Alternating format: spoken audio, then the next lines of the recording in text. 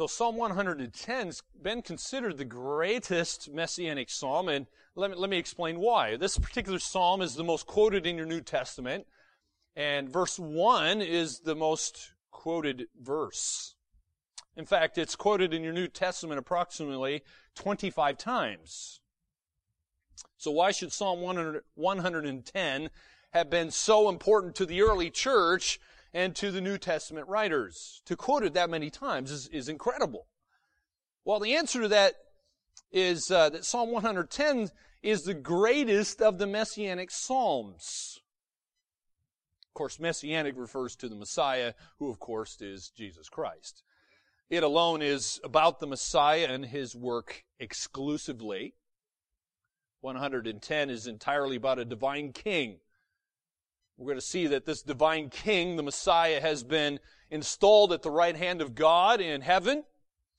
He's presently engaged in extending his spiritual rule throughout the whole earth.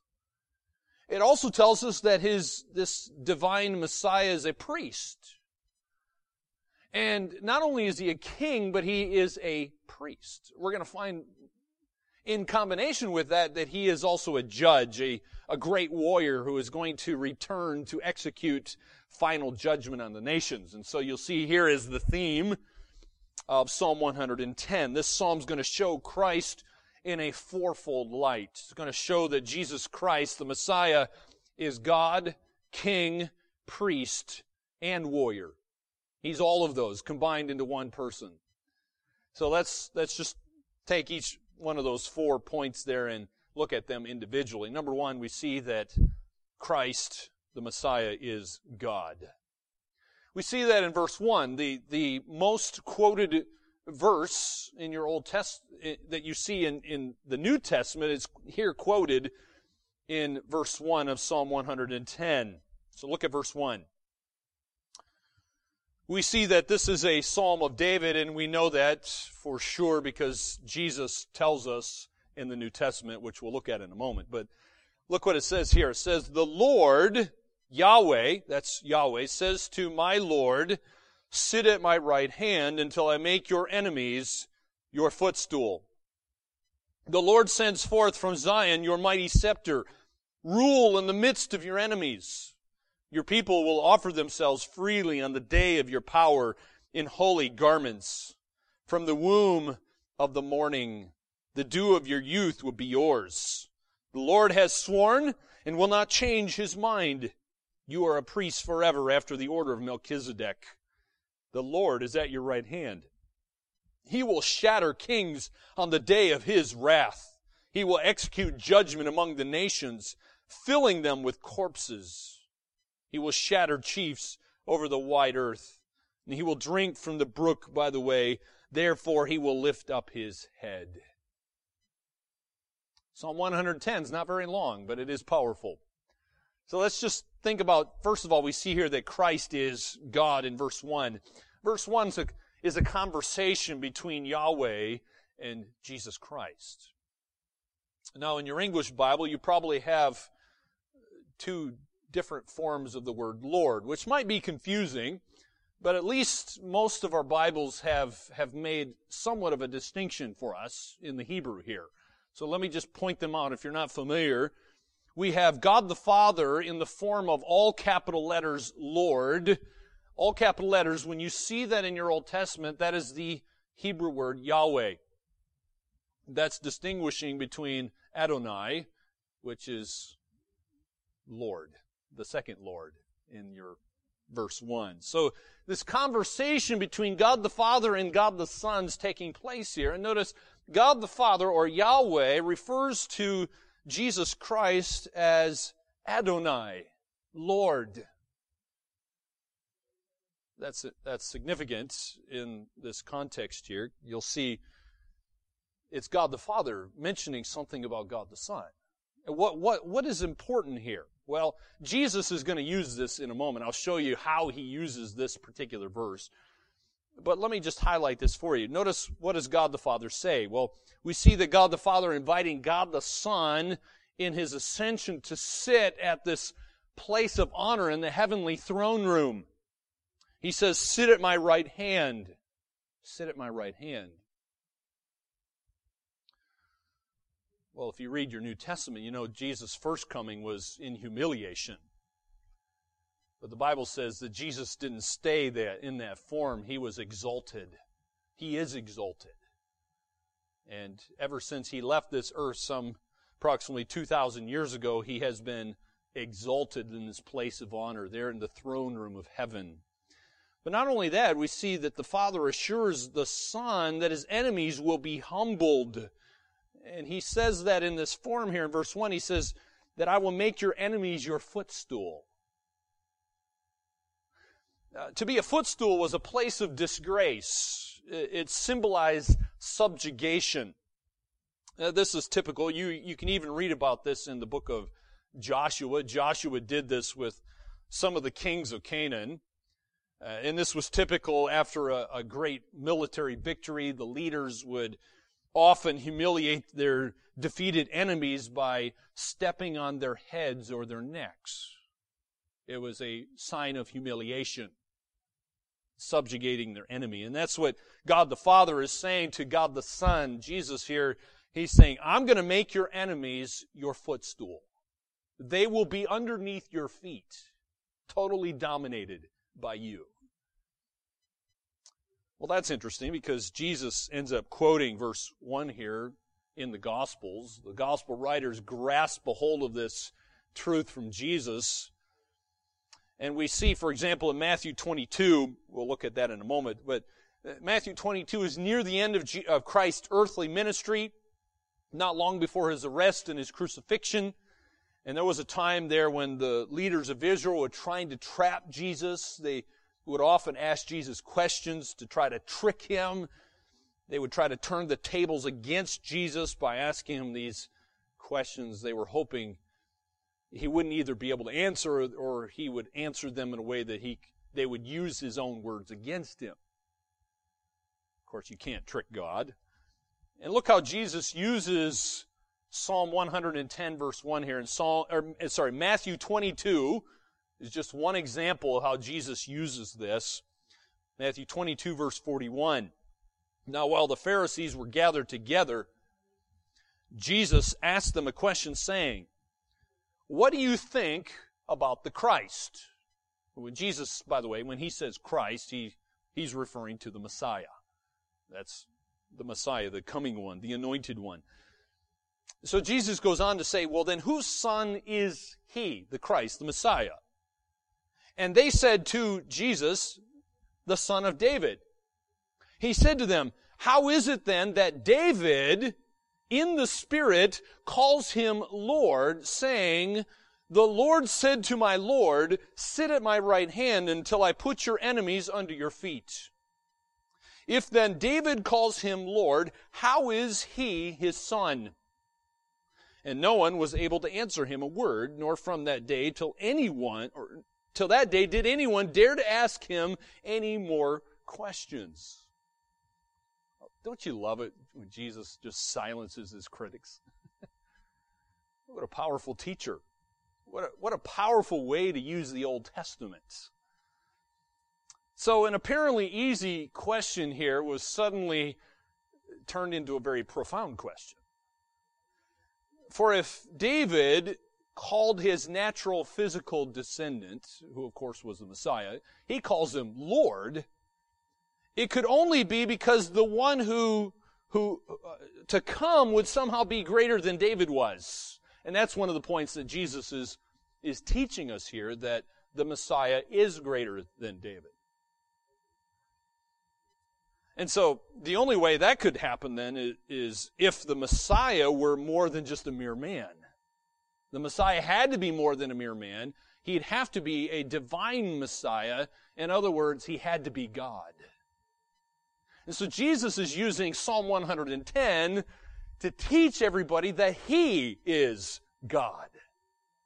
And so the answer to the question then, what do you think about the Christ, the Messiah, whose son is he, must be that he is both the son of David and the son of God.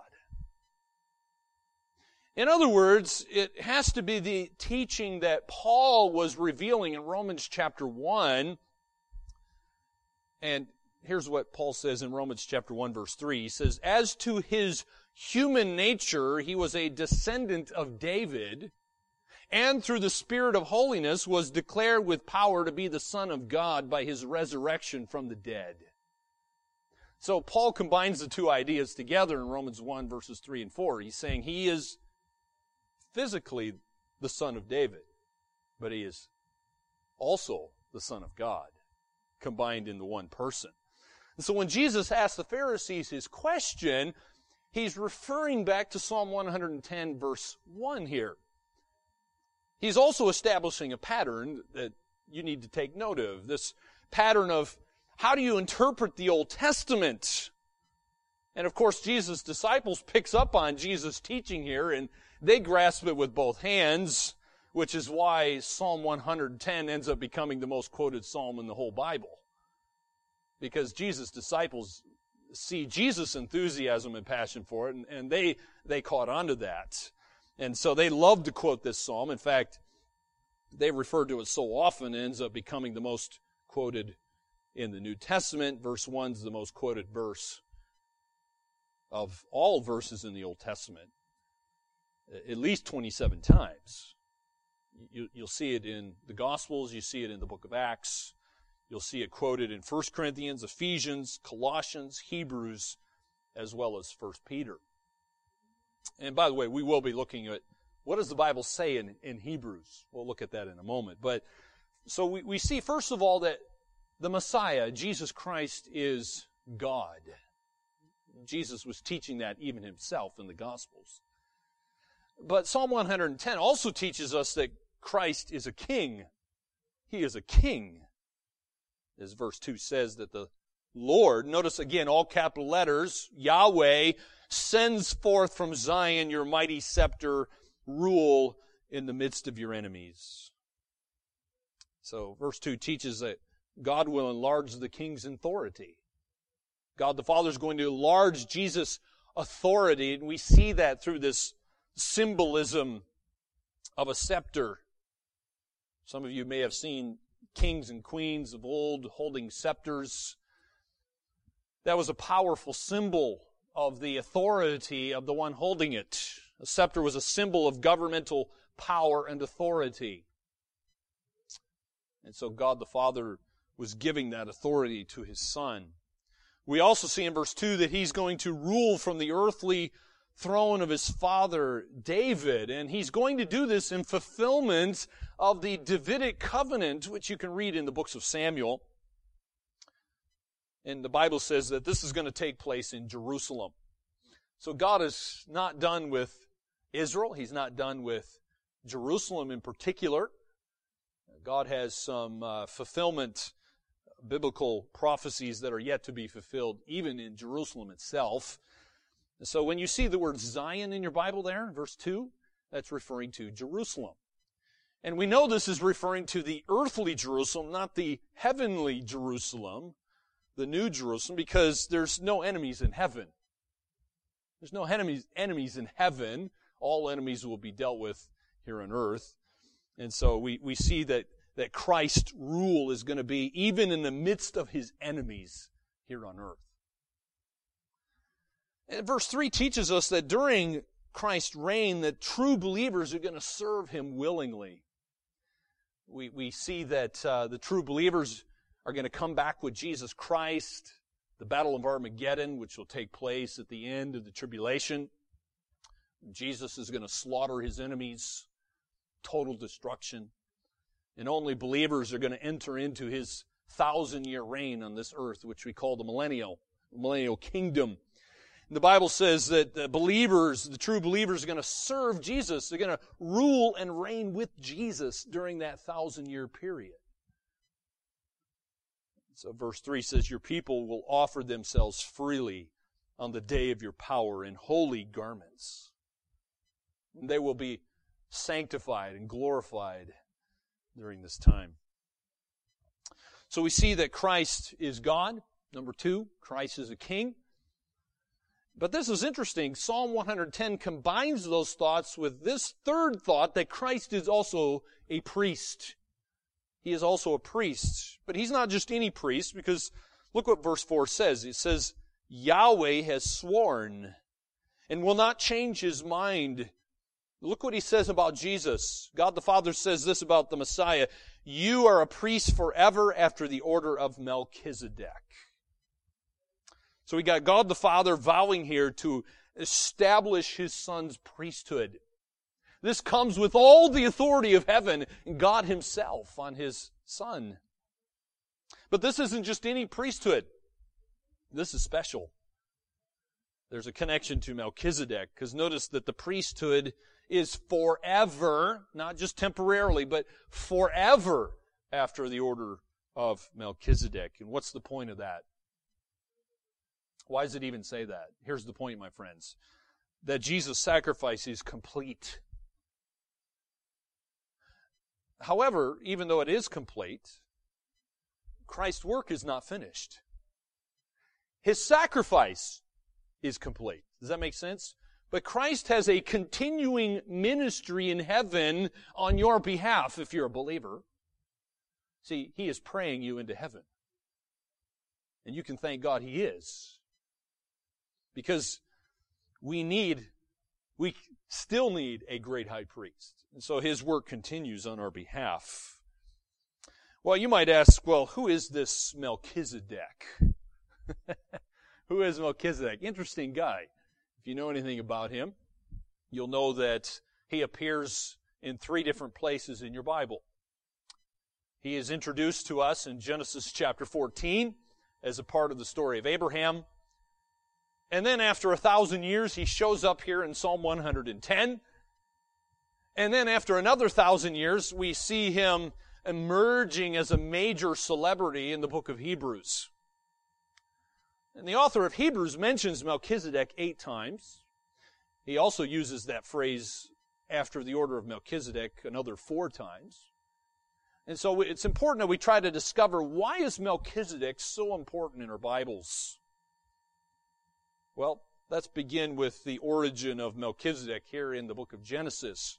We'll just quickly go through these mentionings of Melchizedek so we understand why this particular chapter was so important to Jesus. Well, he's mentioned in Genesis 14. Abraham, just so you understand the context, and then we'll read together the verses, but here's the context for you in Genesis 14. Abraham has succeeded in rescuing his nephew Lot, as well as Lot's family, as well as Lot's possessions. And you say, well, why did he need rescuing? Well, he was rescued from this coalition of 4 kings who had attacked Sodom and Gomorrah. They had overcome 5 other kings, including the king of Sodom, where Lot and his family were living. And on his way back from the battle, which of course you remember Abraham won, not just Abraham by himself, but Abraham and his servants won that battle. God gave the victory there. And so as he's coming back from that battle and that victory, Abraham's met by this man called Melchizedek, who the Bible identifies for us in 2 ways. It identifies him as the king of Salem, but also a priest of God. Very unusual. First time in all the Bible that I'm aware of where you have a king and a priest mentioned as one person. So Melchizedek blesses Abraham, and then Abraham gives him a tithe of all the spoils of the battle. And the entire story is told for us in just 3 verses. So I'll put them on the screen here for you. Genesis 14, let's start in verse 18. Then Melchizedek, king of Salem, brought out bread and wine. He was priest of God Most High, and he blessed Abram, saying, Blessed be Abram by God Most High, creator of heaven and earth. And blessed be God Most High, who delivered your enemies into your hand. Then Abram gave him 1/10 of everything. Well, that's all that Genesis says about this guy. And then we don't hear about him again for another 1,000 years, till Psalm 110. Now, one of the problems with Melchizedek is we have no idea who this guy really was, other than what, of course, the Bible tells us. And so There's been all kinds of conjecture and assumptions made about Melchizedek. Let me just caution you to squelch your theories. Let's just stick to what the Bible says, all right? What we do learn from the Bible is Melchizedek is not Jesus Christ, clearly not Jesus Christ, although there has been some conjecture that maybe he was a pre-incarnate Christ.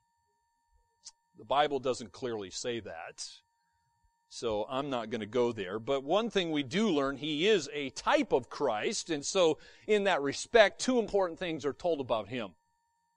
Here's what we do know, because the Bible says so. First, we know his name, Melchizedek, probably a title which means King of Righteousness. As you probably know, titles and names in Scripture are very important and significant. This is a significant title for Jesus, who, of course, has become our righteousness. The second thing we learn is Melchizedek is said to have been a king of Salem. King of Salem just means king of peace. Again, another title for Jesus Christ. And so, combine those two ideas together, this king of righteousness who is king of peace, and we see that Christ has become our righteousness through his death, his burial, and resurrection. And as a result of that, Jesus has made peace possible between us and God, between ourselves and God, because he is peace. It's pretty cool when you see that here. But what else do we need to know? Well, in Psalm 110, Melchizedek shows up again. In verse 4, God the Father says of Jesus that you are a priest forever after the order of Melchizedek. So we see that the Messiah is a king and a priest combined into one person. That's significant. That Jesus fulfills both offices of king and priest. So here we have the second time Melchizedek appears in the Bible in this particular psalm, and again clearly uses a type of the Messiah. And by the way, the first verse in Psalm 110 described David's Lord as a divine Messiah. He's God. And then verse 4 adds this idea that the Messiah is also going to be a priest, but not according to the order of Aaron. Remember, Moses' brother Aaron was the first high priest of Israel. But in this case, Jesus is described as a priest after the order of Melchizedek. That's a novel concept, because Christ here is combined in these offices of king and priest. And of course, that's going to just be brought out into more significant importance for us in the book of Hebrews. And so let's move on to Hebrews now, and we see the priestly reign of Christ in the book of Hebrews. And Hebrews is very significant because it is basically a commentary on Psalm 110 as well as Genesis. But it's a great treatment of particularly Melchizedek. It's an inspired commentary. Particularly, I find it incredibly helpful in verse 4 here of Psalm 110. Let me just highlight a couple of these phrases for us in verse 4 and see what does Hebrews have to comment on that. Well, Psalm 110 verse 4 says that the Messiah, Jesus Christ, is a priest forever. He's not just any priest. He's not a temporary priest. He is a priest forever. And so in Hebrews 7, the author focuses on that word forever, and he makes 2 points for us. First, because no genealogy of Melchizedek is given, that ancient king ends up becoming a symbol of an eternal priesthood that is one without beginning or end. By the way, before I read Hebrews 7 for you, just because the Bible doesn't mention his genealogy, just because it says that he is without father or mother, doesn't mean he didn't have a father or mother. All right, I just mentioned that because there are people who get really weird in their Bible interpretation on this. This guy is just a man, like me, like you, normal man. He is a significant man, but he did have a father and mother. The Bible just doesn't mention it. Okay, so that's why Hebrews 7 verse 3 here says that Melchizedek is without father or mother, without genealogy, without beginning of days or end of life, like, notice the word like, that is significant in your interpretation of this. It doesn't mean he is the Son of God. It means he is like the Son of God. In this fact, he remains a priest forever. He remains a priest forever. He's not after the order of Aaron, but he is after the order of Melchizedek. Now, the second point is kind of the opposite of the first one. The first one being that he, because of no genealogy, he is without beginning or end. But here's the point. The second point is, unlike the priesthood of Jesus, the ancient Jewish priesthood was not forever. So Jesus is forever. His priesthood is forever. Melchizedek's was forever, but not the case with the normal Jewish priest. The normal Jewish priest would die. There was just this long line of succession where these earthly priests would die. And Hebrews points this out for us. Their deaths signifying the transience of their priesthood. And so look what Hebrews 7 verse 23 says. There have been many of those priests since death prevented them from continuing in office. But because Jesus lives forever, he has a permanent priesthood. Therefore, what is the therefore there for? Well, Jesus' priesthood is forever. Here's the significance, my friends. He is able to save completely those who come to God through him because he always lives to intercede for them. Amen. Hallelujah. We ought to be all standing up and shouting and rejoicing and high-fiving and celebrating together. At least in your hearts you should be. So we see, according to Psalm 110, verse 4, he is a priest forever. But verse 4 also says he is after the order of Melchizedek. Now, the last time the author of Hebrews mentions the order of Melchizedek is in chapter 7. And that particular chapter helps explain some of these words here for us, so I'll put them on the screen here for you. So again, remember, use Scripture to interpret Scripture. Scripture is its own best interpreter. So look at this. Hebrews 7, verse 18. The former regulation or order is set aside because it was weak and useless, for the law made nothing perfect. And a better hope is introduced by which we draw near to God.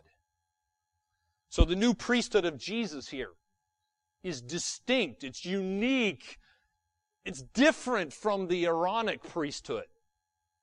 It is superior to Aaron's priesthood. And that, by the way, what's the whole point of Hebrews anyway, my friends? Showing that Jesus is superior. Jesus is the best in every way. He's not after the order of Aaron, which, by the way, is the basic point of the exposition of chapters 8 through 10 of Hebrews. And so these chapters are telling us three different ways, at least three ways, which the priesthood of Jesus is superior to the priesthood of Aaron. Because he's not after the order of Aaron. He's after the order of Melchizedek. So,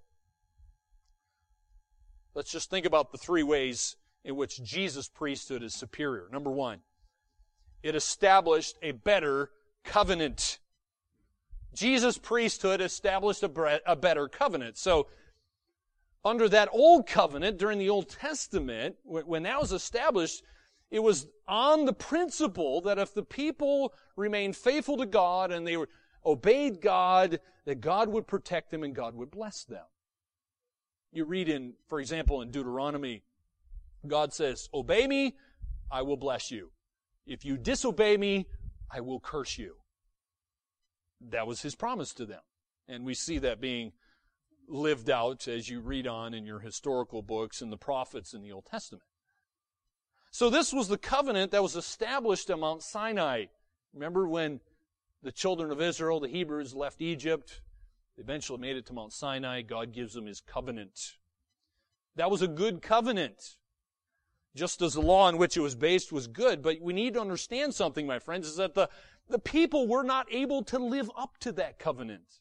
There is no way they could keep that covenant. There was at least 613 laws. It was impossible. Therefore, God pointed to a new and better covenant to come. The whole point of that was to show they needed Jesus. They needed this great high priest under the new covenant.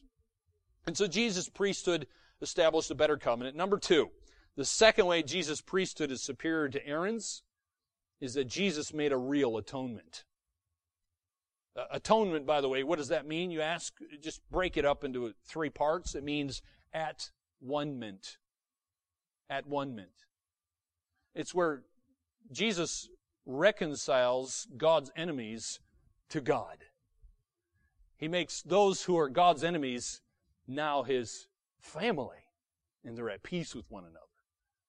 And so in the 9th chapter of Hebrews, the author makes a contrast between the ceremonies that were carried out by the ancient Jewish priests and then the true sacrifice for sin that was made by Jesus Christ. Big difference. The old sacrifices were useful, but never really dealt with people's sin. They were useful in teaching the way of salvation. They pointed to the coming of Jesus. They were suggesting the nature of Jesus' work, but they didn't actually remove sin. They just temporarily covered sin, which is why they had to keep doing the killing of animals all of the time. They never truly cleared the burdened conscience of the worshiper. They were still guilty. Look what Hebrews 9, verse 9 says in this regard. It says, the gifts and sacrifices being offered were not able to clear the conscience of the worshiper. They are only a matter of food and drink and various ceremonial washings, external regulations applying until the time of the new order. What new order? The new order being Jesus is not after Aaron's line. He is the great high priest after the order of Melchizedek. So, Jesus established a better covenant. He established a real atonement. You say, well, how different here is this in Jesus' case? He actually made an atonement for sin. Aaron's line could never do that. So Jesus did it by dying Himself. He offered His own blood in the place of those who had broken God's law. I want you to see how the writer of Hebrews argues this very point. In Hebrews 9, verse 12. Now I've inserted the word Christ because it's in the context, but not in that particular verse. So Hebrews 9, verse 12 says, Christ did not enter the most holy place of the tabernacle by means of the blood of goats and calves. But He entered the most holy place once for all by His own blood, having obtained eternal redemption.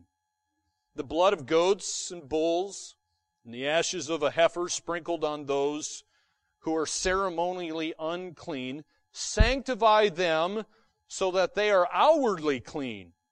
How much more then will the blood of Christ, who through the eternal Spirit offered Himself unblemished to God, cleanse our consciences from acts that lead to death, so that we may serve the living God. So Jesus made a real atonement. So He was not only the sacrifice, but He's also the high priest. Number 3, Christ's priesthood is superior because it did not need to be repeated. Again, Hebrews shows us this point. Jesus' priestly work was done, and it was done once for all. And so that's why you have Jesus, when He's on the cross, He cries out, "It is finished." What's finished? God's will. His whole mission was finished. Jesus made true atonement for sins, and when he had completed his work, he showed he had done it. How? He sits down. He sits because his work is finished. And where does he sit? He sits at the Father's right hand. Again, Hebrews shows us this in chapter 10, verse 11. Day after day, every priest stands. Notice the word stands. What is he doing? He's standing. He's working. He has to continually keep working, performing his religious duties. Again and again, he offers the same sacrifices, which can never take away sins.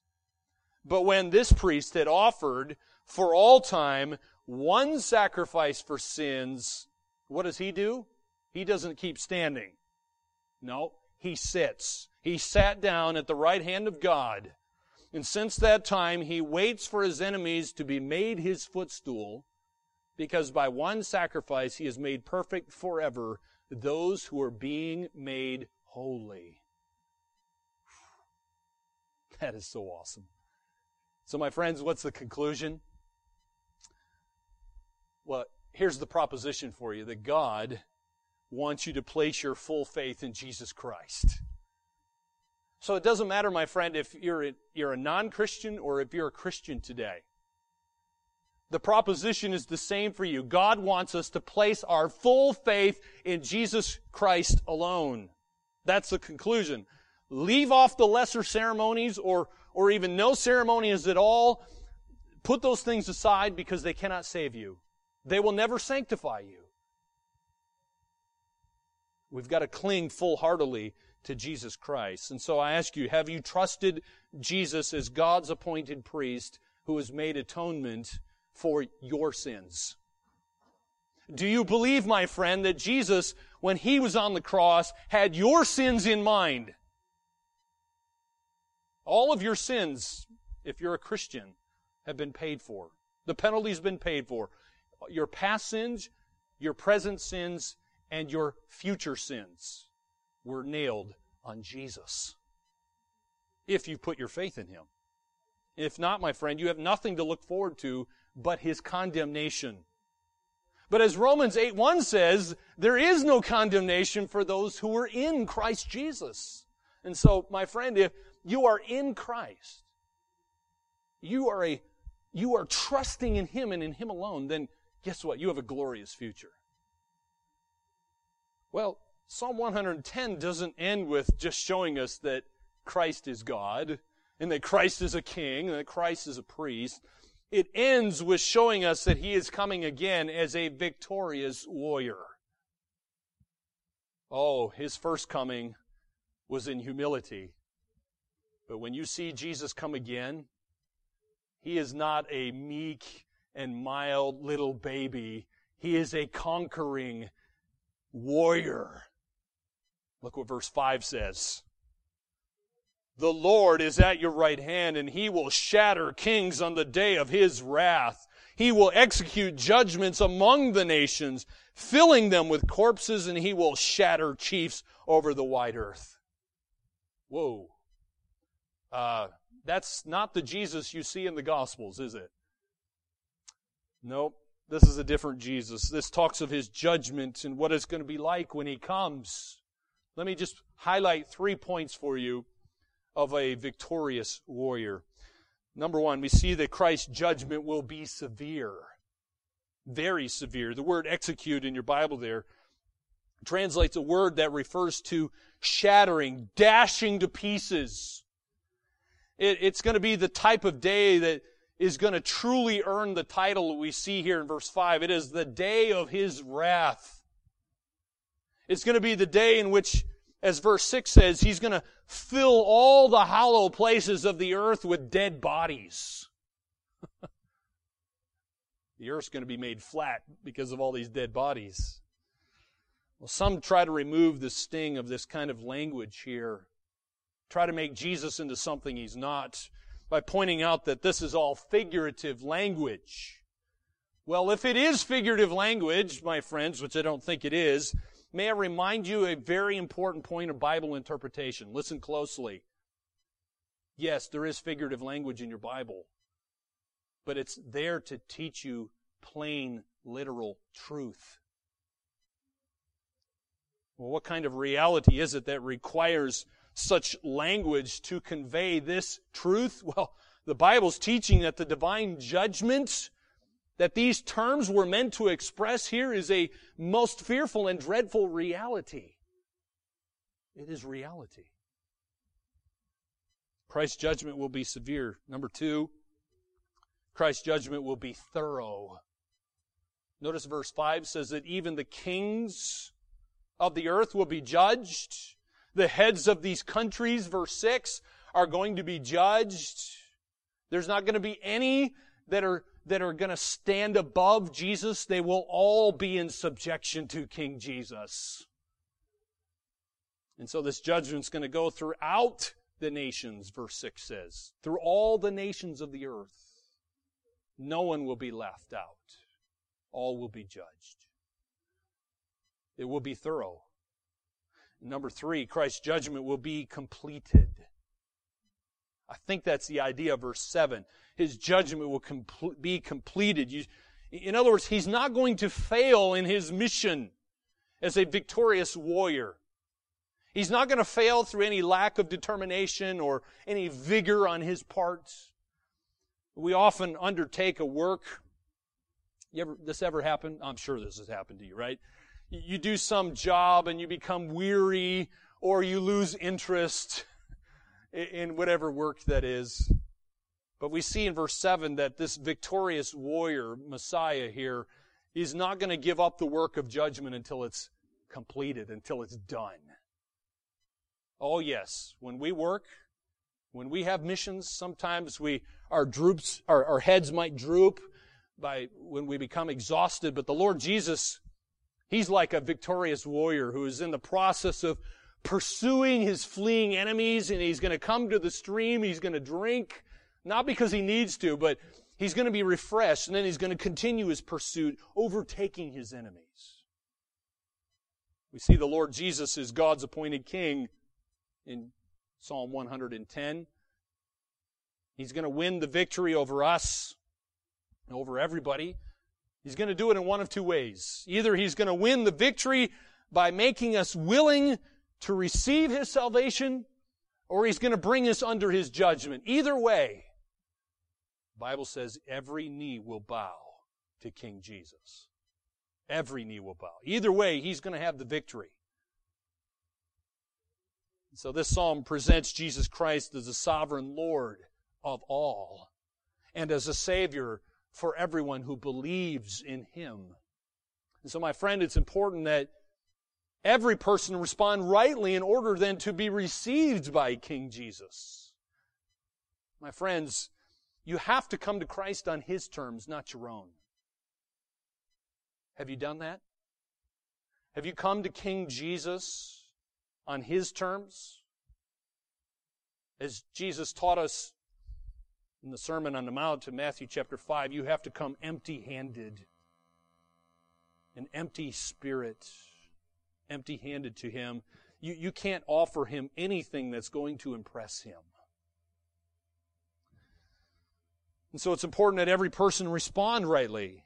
And so, my friends, let me ask you this. If you're a non-Christian today, an unbeliever, and by that I mean you've never put your faith in Jesus, you've never believed in Him to deal with your greatest problem, which is your sin, you're not trusting in Jesus Christ alone for salvation, then, my friend, you have to repent of your sin and believe in Christ alone. See, repentance is the message that Jesus preached. It's the message His apostles preached. His disciples after Him preached repentance. It just means you literally change your mind in regard to your sin. You see your sin as Jesus sees it. And then you come to Him. Turn to Him, forsaking your sin and trusting in Jesus alone. Some non-Christians repent of your sin and believe in Jesus Christ. Christian friends, it's the same for you. If you're a Christian today, you've already done that. But my friends, the gospel is also for you. you must also trust in the one who has revealed himself in Psalm 110 as God, King, priest, and a victorious warrior. My friend, he is coming again. But when he comes, if you have not put your faith in Christ alone, you can only expect his condemnation and his wrath to be poured out on you. The good news is, Christians aren't going to receive that. They'll return with King Jesus and rule and reign with him. They'll know him as their personal king. They'll serve him willingly.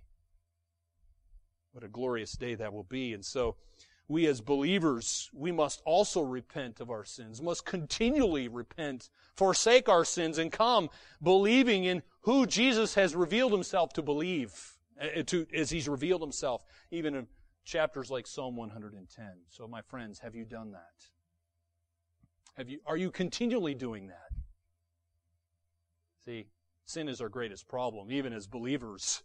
It's still an issue that we have to deal with. And so, my friends, may God be gracious to you and show you who Jesus is, that he is the Messiah, who is God, King, priest, and warrior. May we love him and serve him as he has revealed himself to be. Let's pray. Heavenly Father, thank you for Psalm 110.